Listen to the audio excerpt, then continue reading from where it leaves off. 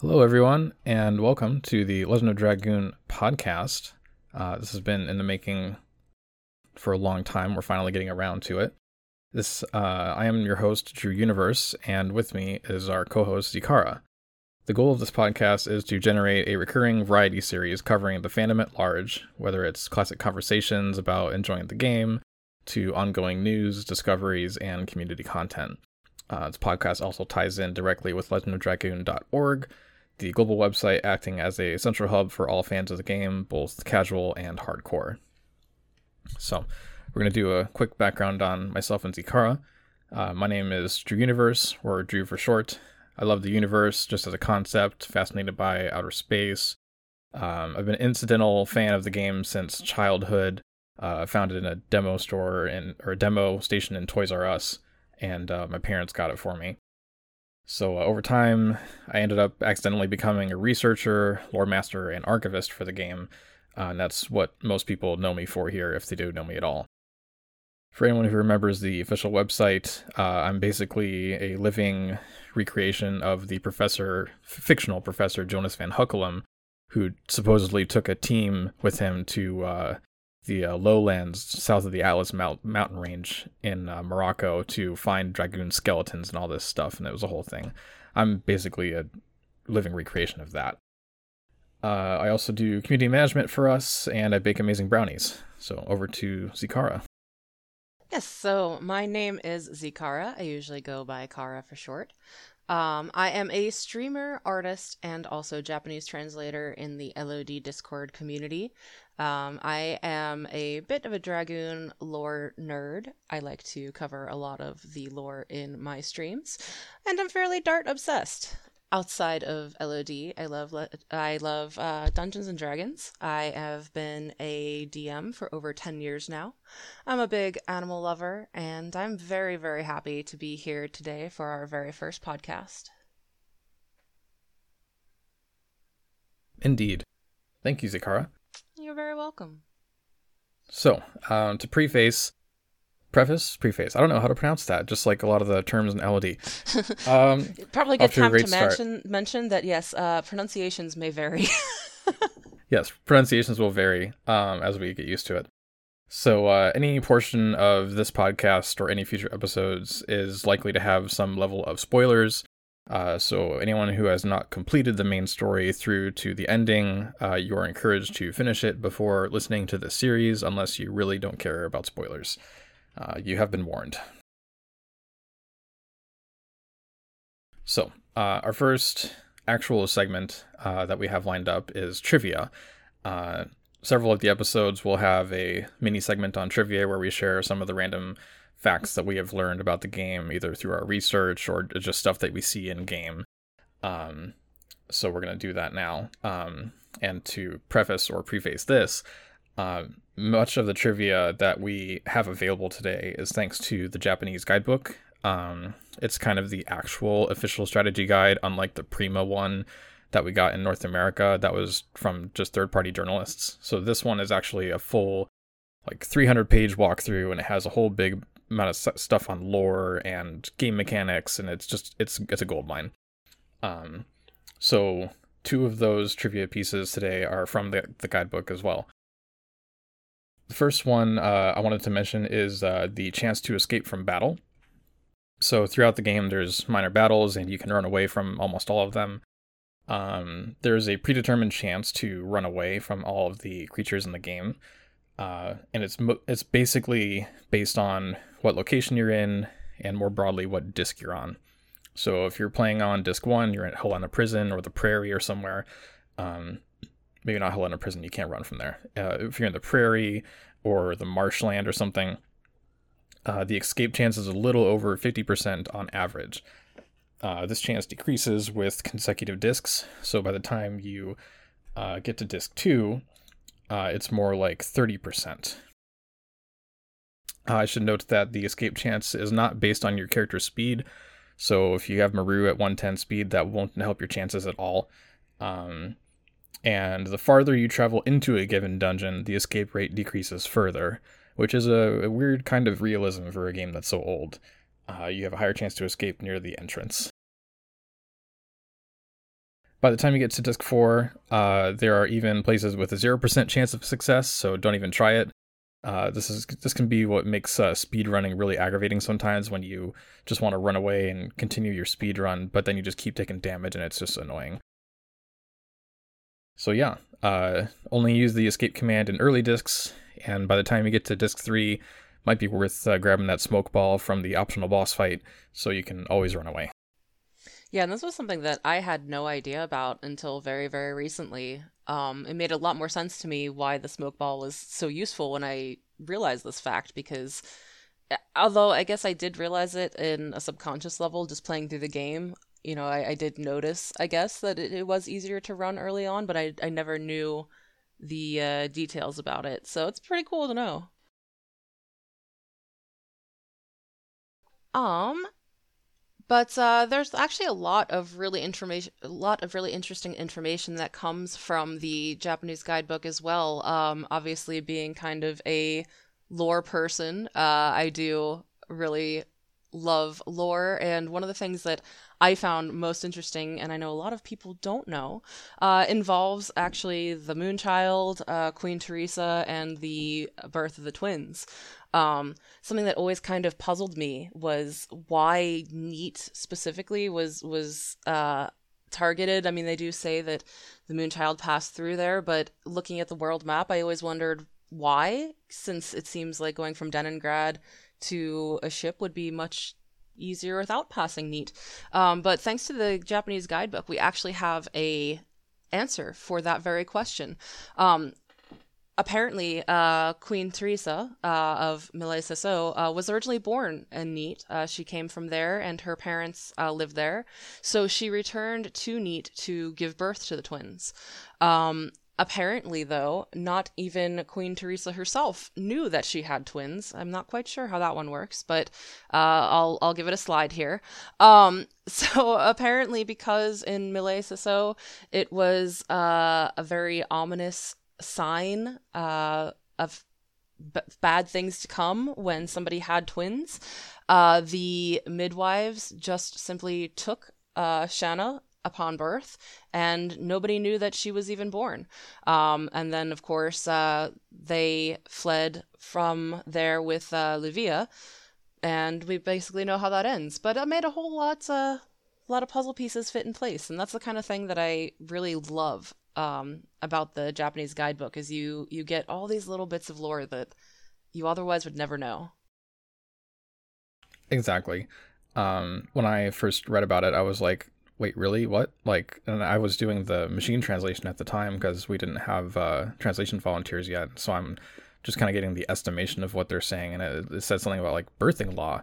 Birthing law, that can't be, really? So I was like in a big hurry to get help verifying that. And I found Shar and eventually found you. And we were able to ascertain what that really meant. Yeah, it's definitely interesting.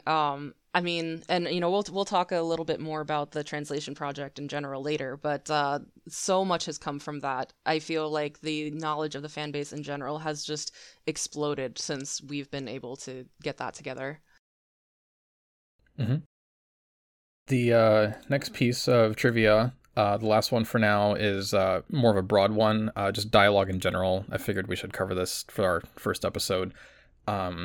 Many of us who play the game, we know that when you talk to an NPC 2 times in a row, you'll get a second batch of dialogue on the second press of the X button, and so they'll say something similar to what they first said.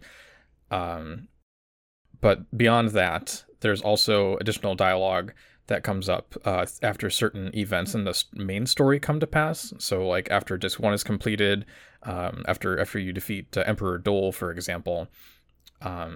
The new Serdio party is able to, speak more freely, and they're looking for new leadership. And over the course of all 4 discs, there's an evolving story with almost all the NPCs there having something new to say, and trying to come to accept the Great Commander as their new mayor, the Great Commander who led some of the Sandoran forces and, all that oppression and stuff. So Great Commander kind of not liking the style of things, had a change of heart. Dole's gone, fill the vacuum, and the NPCs. It's hard to justify calling them NPCs because when they're written this well, they feel more like real people. They're not NPCs. Come to accept that slowly over time, despite their reluctance.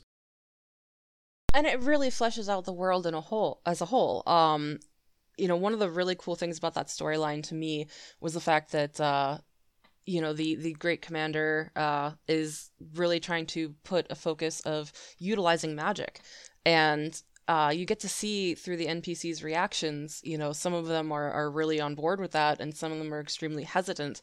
And it's really kind of interesting to see. I mean, we're seeing history unfold in a sense. It's completely separate from the main story at hand, but humans are actually gaining magic for the first time, and a magic city is appearing, and we're given no reason whatsoever to go back and explore this. It's really just luck. Mm-hmm. It depends on the location, of course. Sometimes there's a lot of backtracking to Fletz, for example, so it's easy to see a couple NPCs say something new in Fletz. But there's no drivers, no optional bosses, or other reasons to go back to Kazas that are directed to you. So it's extremely easy to miss a lot of the extra world building that was put in there. Yeah, exactly. And another really great example of that, and it's another one of my favorite examples of kind of like little mini stories that go on in the background, is the story that centers around Lavitz's mom and the refugee family from Kazas. And I think this one is might be even more unknown, simply because it relies on you to have made a certain choice and talk to certain characters very early on in the game. But when you're going through the prairie, there is a family that you run into, a husband, wife, and young boy. And if you choose to talk to them, and I think there is also a dialogue option that you have to choose correctly in there. I could be wrong about that part, but Lavitz will offer the family some food and offers them a new home with his mother and himself in their home in Bale. And of course, the family is surprised, being, from the enemy country, and all of that kind of shows you a little bit about Lavitz's character. But a little fun fact is that if you go back to Lavitz's mom's house throughout the course of the game, you will see another mini story play out. So when the family first comes, they do state that she's happy. She says that thanks to the family, the house is lightened up a little bit, but she mentions that the boy is really uneasy around her. If you come back again around disc 2 or so, she says again that she feels very lonely and feels bad that the boy doesn't seem to like her.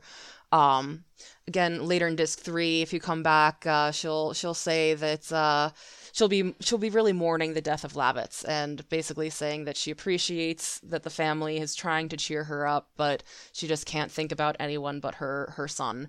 And then finally, when you come back again, the final time, she does say that the boy has finally called her grandma, that he said he loves her, and that it's given her a warm feeling. And I think, considering the fact that, the little bit that we know of her from the main story is basically, it's her dream to have grandchildren, I think this is one of the most just touching little mini stories that plays out in the game. I really, really love this one. Yeah, it's super touching. And it's just more proof that, these characters grow with the world as things change. Absolutely. There are various NPCs who say, well, I'd like to travel, but I can't because of the sea dragon or whatever reason. And then you defeat the sea dragon, and they're like, oh, now I can go over to the other town, and it's like, oh, so they're not just static objects that are a set piece, they're people. Yeah. And that's how an NPC should be built. At least for your general cast around town. And also, I wanted to say, it just hit me. It really says a lot to the relationship or the understanding that Lavitz has with his mother, that it's okay to just send random people to her house while she's there alone. Right. Yeah, I always thought that was interesting too. That Yeah, she's an old lady living by herself, and technically he doesn't know these people at all, but he is offering his house to Like, them. you're from the enemy country. Come visit my mom. Yeah. Yeah, it's definitely. I think they probably, expect you to suspend disbelief a little bit on that one. I don't think Yeah. it's necessarily 100% speaking to his character, though obviously it does speak very highly of his character regardless. Yeah. You'd rather, he understands that the civilians of a country are not the soldiers of the country. Yeah, and I think that's a really important distinction, and one that, for the most part, it seems that Sandora kind of doesn't understand, and that's one of the reasons that I think the Great Commander is such an exception, and one of the reasons that Dart specifically says when they meet, in the Black Castle, that Lavitz would be glad to know that such a man exists in Sandora. Indeed. Okay, so from here, I think we're ready to move on to our main segment, if you agree. Yes, I do. Okay, so for our main segment today, we're going to just talk about the fandom in general, starting with its history and how it's come to where it is today. So starting with the history aspect, in a lot of ways, Legend of Dragoon, its fan base, its player base, has kind of evolved the way many fandoms do, based on when they were released. So around the year 1999, 2000, 2001, we just barely had the internet coming into the public view, including for kids. Those who could afford a computer at home got one, and their kids could use it. And I was one of those fortunate kids. And we would start going on message boards, like old school message boards, not quite like IRC chat old, but old forums like GameWinners.com, which is where I come from, along with Zikara as well. In fact, I remember my old alias there. I was Ultimate Dragoon Fan with underscores between the words, and I wasn't one at the time, but it ended up being kind of a foreshadow for the present. And Zikara, you said you don't remember your alias there, so I don't know if I ever met you there before or not, but you were there. I was there, and yeah, I unfortunately don't remember my username. I believe that it was most likely Dart Lover. I think it might have been like Dart Lover 89 or something like that, but I don't recall exactly. Unfortunately, I actually had for years and years some of the role plays and stuff that we had done in those forums. I had printed them out on my personal printer and had kept them for years, and they were at my parents' house, but unfortunately several years ago things got destroyed, and they ended up getting rid of almost everything, so those are now lost, sadly. But somewhere maybe if I was really, really lucky, there could possibly still be some remnants somewhere. Maybe a memento, like it neat. Right? Maybe. So yeah, we've been around on and off for a while. There's some other people from Game Winners who are still here today. Like, if anyone recognizes the name GameWiz234, that's Jesse. He's still around and pretty fabulous in the community. There are also old fan sites. Some of you might remember Endiness.net or LegendofDragoon.net. LD Chronicles, which I temporarily helped Dark Aqua manage for a little while. Dark Aqua is still around a little bit, by the way. Amanda Swiftgold's fan site. There's so many, and they were all using basic HTML and beautiful in their way. Lots of facts and pictures and video and MIDI music downloads. Like, that was the thing back then. And even the old official website, which, like I said before, is like a pretend excavation dig site thing in Morocco, and they had this whole immersive experience they were trying to do, and I was immersed as a kid and managed to save part of that old website, so that was also pretty badass. I think you had some you wanted to mention.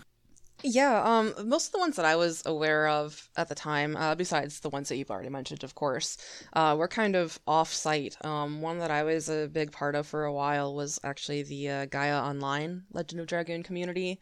That was a pretty cool group as well. I have no idea what ended up happening to it, if I'm being honest. I know that Gaia Online is in fact still around, but I haven't been there in who knows how many years. But it's a pretty cool roleplay community. I know some of the things they did is they actually had like a, kind of assigned characters for people to roleplay in certain roleplay groups and all of that, for like actual LOD roleplay, not necessarily original characters. So they did kind of both, and that was a pretty cool thing in my opinion. But yeah, that and Game Winners were the two that I tended to frequent the most. There was actually a time when some of the users were trying to get together and make a novel. This is an old story for me, but basically they were doing a novel and trying to include people from the forum in the book. It was called Dragon of the West. I don't remember exactly who the author was. It might have been Dragon Master 1138. It might have been someone else. And I had gotten access to it, but I had lost it, because I was a child.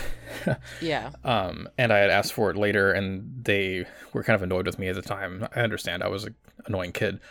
But it was remarkable that like they wrote this whole book. I don't remember how long it was. I think it was pretty long. And all the forum members were kind of included there if they wanted to be. There was Ultimate Sephiroth and Sora and all these people. I remember all those names so Nightblade well. Girl, Raptor Raya. It's really hard to pull these names out of my head. Yeah. Man, that's great though. So some of that history survives, and it's just a long, rich history of just all those good old times. And since then, we've had the advent of modern social media, Facebook, Twitter, YouTube, and all that stuff to have new ways to express ourselves or more efficiently express ourselves, sharing pictures and stories and everything. Reddit, our subreddit, is growing large as well these days, and people always sharing stuff or having opinions or blogs or lore questions, and I'm usually there for some of that. And it's really transformed into something awesome. I think it's a testament to how a legacy fandom doesn't have to just be like something you're nostalgic about. You can still do more with it today. And frankly, I kind of am wary of all of the, the push in typical society of like just follow the latest and greatest stuff all the time. And I do check out some new shows here and there and new games, but a lot of times I just find a lot of interest in older stuff, and it's like, just because it was made 20 years ago doesn't mean I can't do something new with it now. Exactly. And honestly, I think that's one of the strengths that we have in the Legend of Dragoon community. I mean, I know that in the last few years, the community has seemed to really take off and kind of explode in this second awakening kind of. But we have just so much that's still coming out of it, and constantly there's new fan art. There's new projects going on. I mean, we're going to be talking about that here in a second and all of that. But I mean, there's constantly new creations, and I think that's something that's so cool. Is I mean, it's great to move forward. It's great to get new games. It's great to see the progress and the new things. But I think the fact that this game has really stood the test of time is not just a testament to the game itself, but also the power that these old, these retro games can have on us, just as a whole concept. Exactly. I mean, as much as I love how we've grown, it all started with like all the basic things that we had from the beginning, like even many, many years ago, just typing the word harpoon in all caps lock in a comment reply to a post or something because you're excited about the game, you love the game, and that's how you can show your love for it in 5 seconds. Yep. There's a comment for harpoon and blazing dynamo and flame shot and all this other stuff, and on the Facebook group there was a lot of Rodriguez all the time. It's the culture we've built from all of that. Just Sony did a good job of managing to give us some memorable moments, even if a lot of it sounds, like basic childish stuff. Like it sticks with us for a reason, Yeah, definitely. I think it's kind of funny in a sense, in a little bit. It's almost as if the Legend of Dragoon community kind of had our own little memes before memes were even a thing. Maybe. Yeah. And like you said, we're doing so much cool stuff now. All the projects, I guess we can just segue into that now. if you agree. Yeah, absolutely. Um, but yeah, like I was saying, I do think that's kind of one of the cool things about, despite the fact that this is a legacy fandom, and the game is over 20 years old now, and yet we still have new things taking place all the time. Um, I know, like I said, there's plenty of artists. Probably one of the coolest ones, in my opinion, is the Upscale project, and I'll let you talk more about that because I know you are much more knowledgeable about it than I am, but it is something very exciting. Yes. Yes, indeed. So the upscale project, for those of you who don't know what image upscaling is, it's not like the real life, upscale living kind of a thing where it means like, high end in that meta sense. This is upscale as in just the graphic quality is improved. So what we're doing is we have basically the Flying Zamboni and Zycronix are the two main drivers for this project, and they've about a year ago, one of the emulators that plays old games, RetroArch, through the Beetle emulation core, got the ability to have texture replacement. And it was an experimental feature, and it got the funding it needed for someone to develop it. And we could start trying to replace textures in the game, which included model textures as well as the background images. Model textures are a lot more difficult to finagle, but we started with the background textures, and that just ended up taking over as their primary interest for a while, of trying to run these like AI machine learning type of programs that look they are given an old image that is either low res or pixelated or has dither in it, and tries to upscale it into looking even better without making too many visual artifacts, so it still looks natural and like the real thing. So that's what's been happening, just trying out all these different trainer models. They're called ESRGAN and all these different kinds to make images that look really nice, and they'll be higher resolution, they'll be nicer to look at. We're going to have when we upload this, we're going to include a link to that project and also a YouTube video that previews what it looks like in locations like Velweb. I think we also have a preview of Aglis. Aglis is one of my favorites.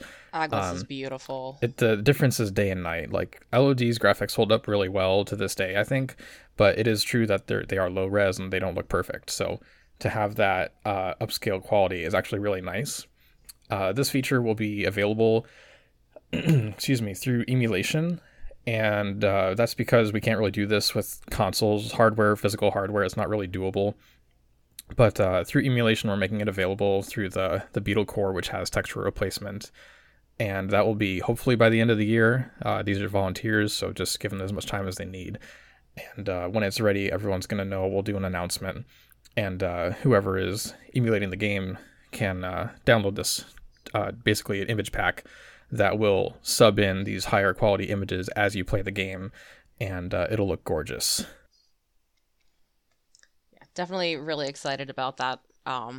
Like you said, the graphics are already really good, especially for the backgrounds. I mean, there's some beautiful locations in Legend of Dragoon. But from what I've seen of the upscale project so far, I'm just always so impressed every time they show off new images. It just looks so beautiful. Indeed. I'm always moved by it when they're... if you want to follow the progress, anyone listening right now in Discord, or for if you're listening when we upload this, you can head to the Legend of Dragoon Discord server. We'll include a link, and in the upscaling channel, the upscaling topic, they'll often post their works in progress for the current area they're working on. Right now, Zycronix is doing Mayfill, and it looks wonderfully deathly. I really enjoy how pristine it looks now with all the lack of the grain and all that stuff. Yeah, me too. It looks really fantastic. You already mentioned it, but Aglis is definitely my favorite. I know that was probably one of my favorite locations anyway, even before the upscaling, but it just looks so vibrant and it really looks magical. I mean, it's a magic city, it should, but the upscaling that they did just enhances that aspect even more. Yes. I should note very quickly that, this is meant to be a first pass. It's not meant to be a perfect pass. So this is just to get a quality first draft done so that it can get in everyone's hands and we can start enjoying it and using it. And then, from that point, or even if anyone wants to start now, everyone else is encouraged to try out these AI trainers and try out different models, they're called, of how to make these things upscaled, and try out your own variations or do your own filters. You could do the whole thing, and you have all LOD and grayscale if you want, and it's a thing. I hope that one day we can have multiple types of graphic mods listed on the website LOD.org, so that we can have a rich number of options for everybody out there.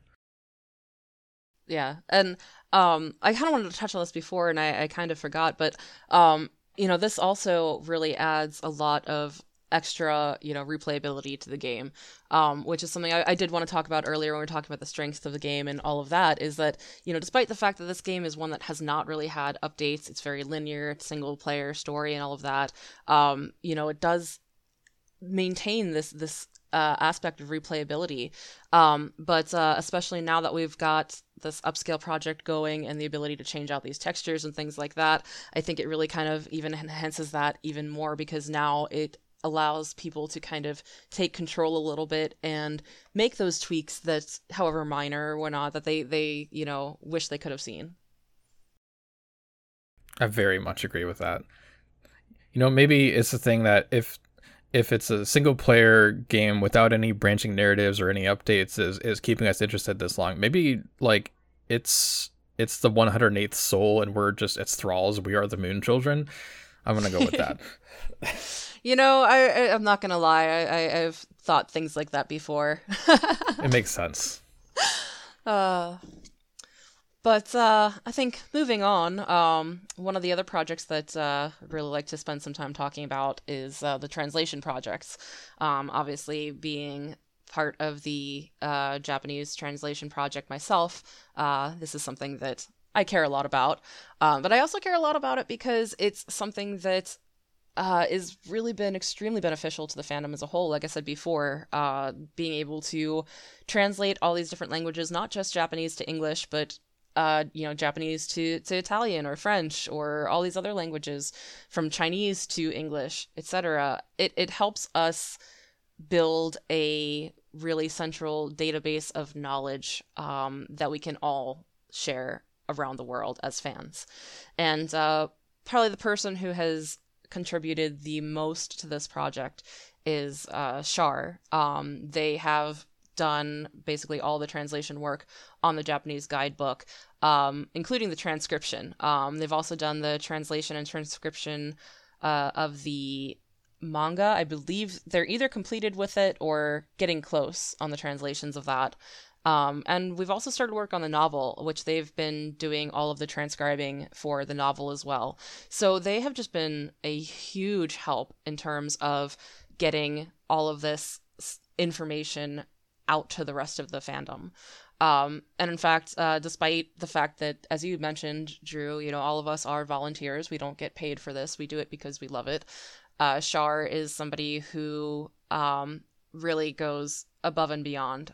In fact, funny story that it got to the point where Drew had to actually temporarily ban them from the project just because they were perhaps maybe overdoing it a little bit. But we are extremely thankful for everything that they have done and getting all this information out to us. So definitely, if you see Char around in the Discord server, say hi and or thank them. They have done wonders for our fandom. Very much. Oh God, Char has been one of the most helpful people when it comes to volunteers for the last, God, I think it's been maybe 2 years now since they've been around, and they first came in thinking, oh well, I have a lot of other stuff that I do, I probably won't be around that much, and then it turns out to be that they're just doing all the things, and I was like, stop, slow down. It was actually a little terrifying temporarily. They're much better about it now. I haven't had to ban them in a long time, so. We're all very passionate people, and I understand that. I mean, I have my hands in so many different projects in the community right now as well that it can get overwhelming, when you have real life that, of course, needs to be paid more attention than fan stuff. But no, that can't be right. I mean, some people might disagree, but, I try to keep things balanced as much as I am a fan, and I am very passionate, and I accept that fully. real life is important. Balance is Yes. very important. So yes, if you see Shar around, thank them very much for all the help they've done with translating stuff. Absolutely. I would like to do a very quick mention on the same subject that recently we found an entire new strategy guide for the game that, again, is confusing me. Now, as I said before, the Prima strategy guide that we mostly know about for North America, it's a small book. It was okay, but it was full of errors, including the Stardust guide was wrong, I think. And it just wasn't that remarkable, even though it's what we all remember. That was from a third-party journalist company, Prima Games. The Japanese guidebook is more like an official account. I think it's still an editorial piece, but it's very much sourced the actual developers on everything. This one is somewhere, I think, in the middle. I don't know that for a fact, but just this thing is still... The Chinese strategy guide is very comprehensive, and while it's not the super book that the Japanese guidebook is, it has a surprising amount of exclusive information that we haven't found anywhere else. It has for example, this one is the biggest one, I think, to me. It has a whole index of all the equipment in the game and items that you can use. So both equipment and items. And it has illustrations for every single one of them. And I'm pretty sure these illustrations are official because some of these illustrations are also present in the Japanese guidebook, which came out first and has the official account and all the, what I thought were exclusive renders of the Psych Bomb. Yes, there are actually illustrations of the item magic, like Rave Twister has a graphic. Okay, it's pretty weird. But they have all these illustrations for the equipment, the weapons, the armor. The pretty hammer actually looks pretty. The Soul Eater looks like some wild, crazy thing. And we're trying to get a copy of it so we can get higher res scans and share that with everybody. That'll be a big article on LD.org as well. So yeah, Zikara, this has been a great new find, and we would love to find some new volunteers for that. Absolutely. And yeah, we do have a decent amount of volunteers at this point, but we definitely always need more, especially other languages besides just English and Japanese. We're lucky that we were able to find somebody who is able to read some of the Chinese to kind of help us out there. But there's lots of languages that we don't have anybody to do translation work for. So it's definitely a huge project, huge undertaking, but it's moving along. We have one more project we would like to mention for now. That is the Dragoon Modifier. It is one of the most well-known projects, but just in case, first episode of the show. Dragoon Modifier is a modding suite meant to unify all the various mods available for the game made by people in the community and make almost any two given mods compatible unless they're affecting the same stat or something. So this actually started out as the hard mode mod created by Zyconics. And hard mode was just a difficulty increase. Enemies were harder to fight. They had more HP and whatnot.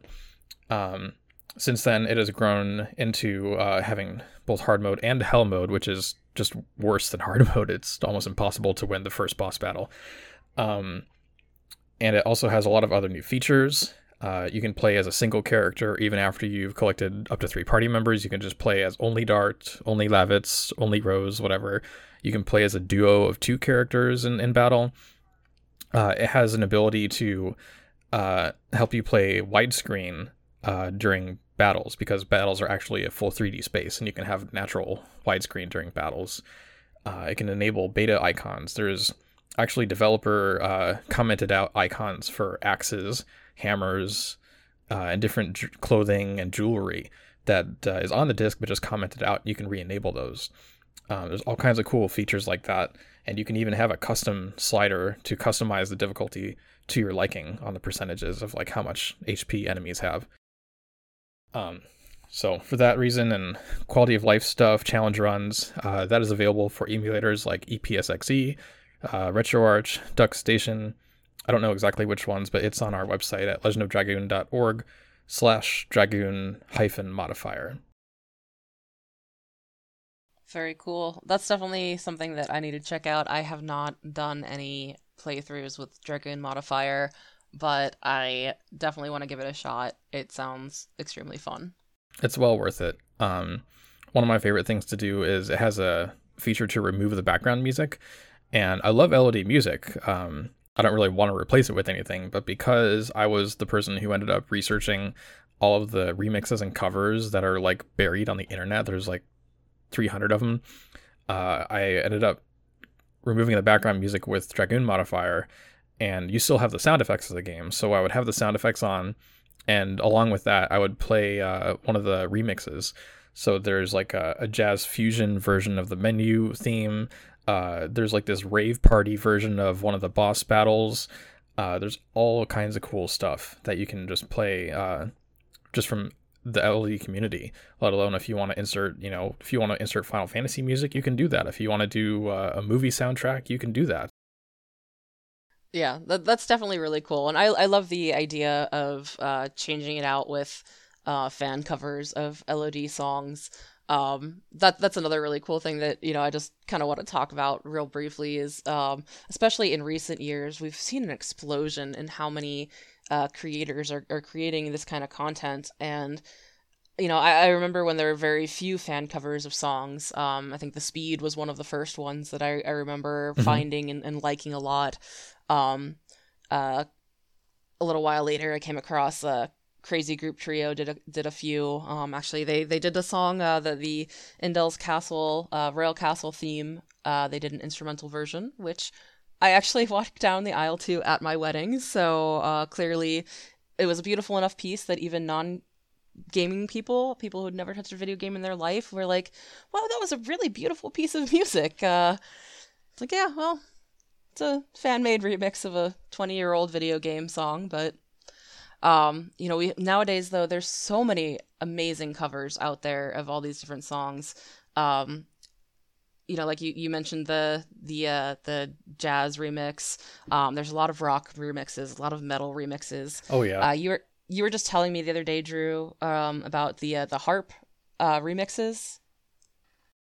Yes, I had recently found someone on YouTube who had done 2 or 3 songs playing the soundtrack with a harp, which was very, very cool. I don't think I ever heard LOD music on a harp before, and I was going to put those in our spreadsheet of our master list. Yeah, it's really cool. So I really like the idea of kind of being able to curate your own still Legend of Dragoon soundtrack, but kind of fan arranged version. Sounds like a really cool feature. Mm-hmm.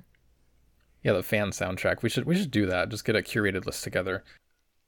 I like that. There's a lot of weird stuff out there, like weird but good. There's a YouTuber called Hit That Jam Slowly, and they have slow versions. Just they slowed down the beats per minute, or just slowed the song down for Grassy Plains, Volcano Velude, and the menu as well. And it's kind of fun to listen to. Really nice. Yeah, there's all kinds of weird stuff. So yeah, community is amazing, y'all. If you haven't realized it yet. Yeah. For real. The Legend of Dragoon community is a really strong one, and one that I'm very, very happy to be a part of.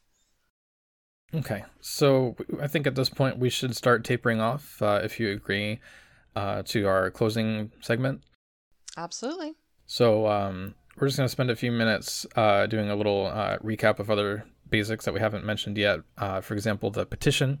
We have an ongoing petition for a new Legend of Dragoon game. We would like it to be for Sony to be convinced that it's a good financial risk. And one element to our campaign is the petition that I started on the 20th anniversary back in December of 2019. That stays open indefinitely. I believe in an indefinite kind of a duration for petitions. So if you would like to sign and you haven't yet, you can head to legendofdragoon.org/petition for the upload. We'll have a link on that page if you're not listening live. We also are doing a volunteer call out. Like Zikara said recently, we're always looking for volunteers on any number of projects. It doesn't usually matter exactly which one comes first, unless it's something like hot and new, like the Chinese strategy guide. But if you can't do that and you can do something else that works, generally we're looking for translators, info hunters, wiki editors to help me get the in-house wiki further along. If you're interested in any of these projects or would like to see a larger list of projects, you can join the Discord server and go to the volunteer tasks channel. You can also go to legendofdragoon.org/help-wanted, and there's a large number of things there as well. To get in contact with us, see us on Discord, and you can find me, Drew Universe, or you can write through email at contact@legendofdragoon.org. So that, I think, is a good wrap for our first episode. We're going to end with a self-promotion stuff for my co-host Zikara, because they have been an awesome co-host. Thank you so much for being here with me today. Well, absolutely. Thank you so much for having me, Drew. It's been an absolute pleasure. I do just want to let everybody know, you've probably seen me advertise a little bit on the Discord group already, but I do have an Etsy shop. It's called Secret Sachets, and you can be found at www.etsy.com/shop/secret sachets, or just doing a search on etsy.com. But I have a variety of Legend of Dragoon fan merchandise available on my shop, as well as some originals. The main things that I have at the moment are Legend of Dragoon, Dragoon Spirit pendants, which I'm also doing in keychain varieties. And my current project is to do an actual beaded original necklace for each and every Dragoon. I have done so far Shanna, Rose, Dart, Lavitz, Albert, Kongol, Maru, and I am currently working on Hashel. So we are almost done with the collection. Once I've finished the collection, I'm going to be making some minor tweaks to the designs and releasing them as an actual limited run, but an actual collection. Currently, they've just been one-of-a-kind pieces. I also have some art that will be displayed soon on my shop. If you've been following my fluid art projects for the Dragoons, with the Dragoon names in kanji written over them, I have just gotten prints made available. They will be available for sale within the next couple of days. So that's something new and exciting to look forward to as well. And of course, there's other things as well that will be coming in the future.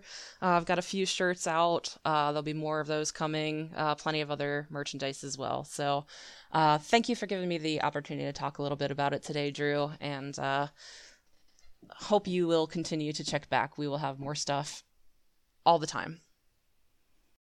Sure thing. Glad to give you the space. Okay. Thank you. So hopefully y'all enjoyed that. First podcast episode is done. I think we did a decent job.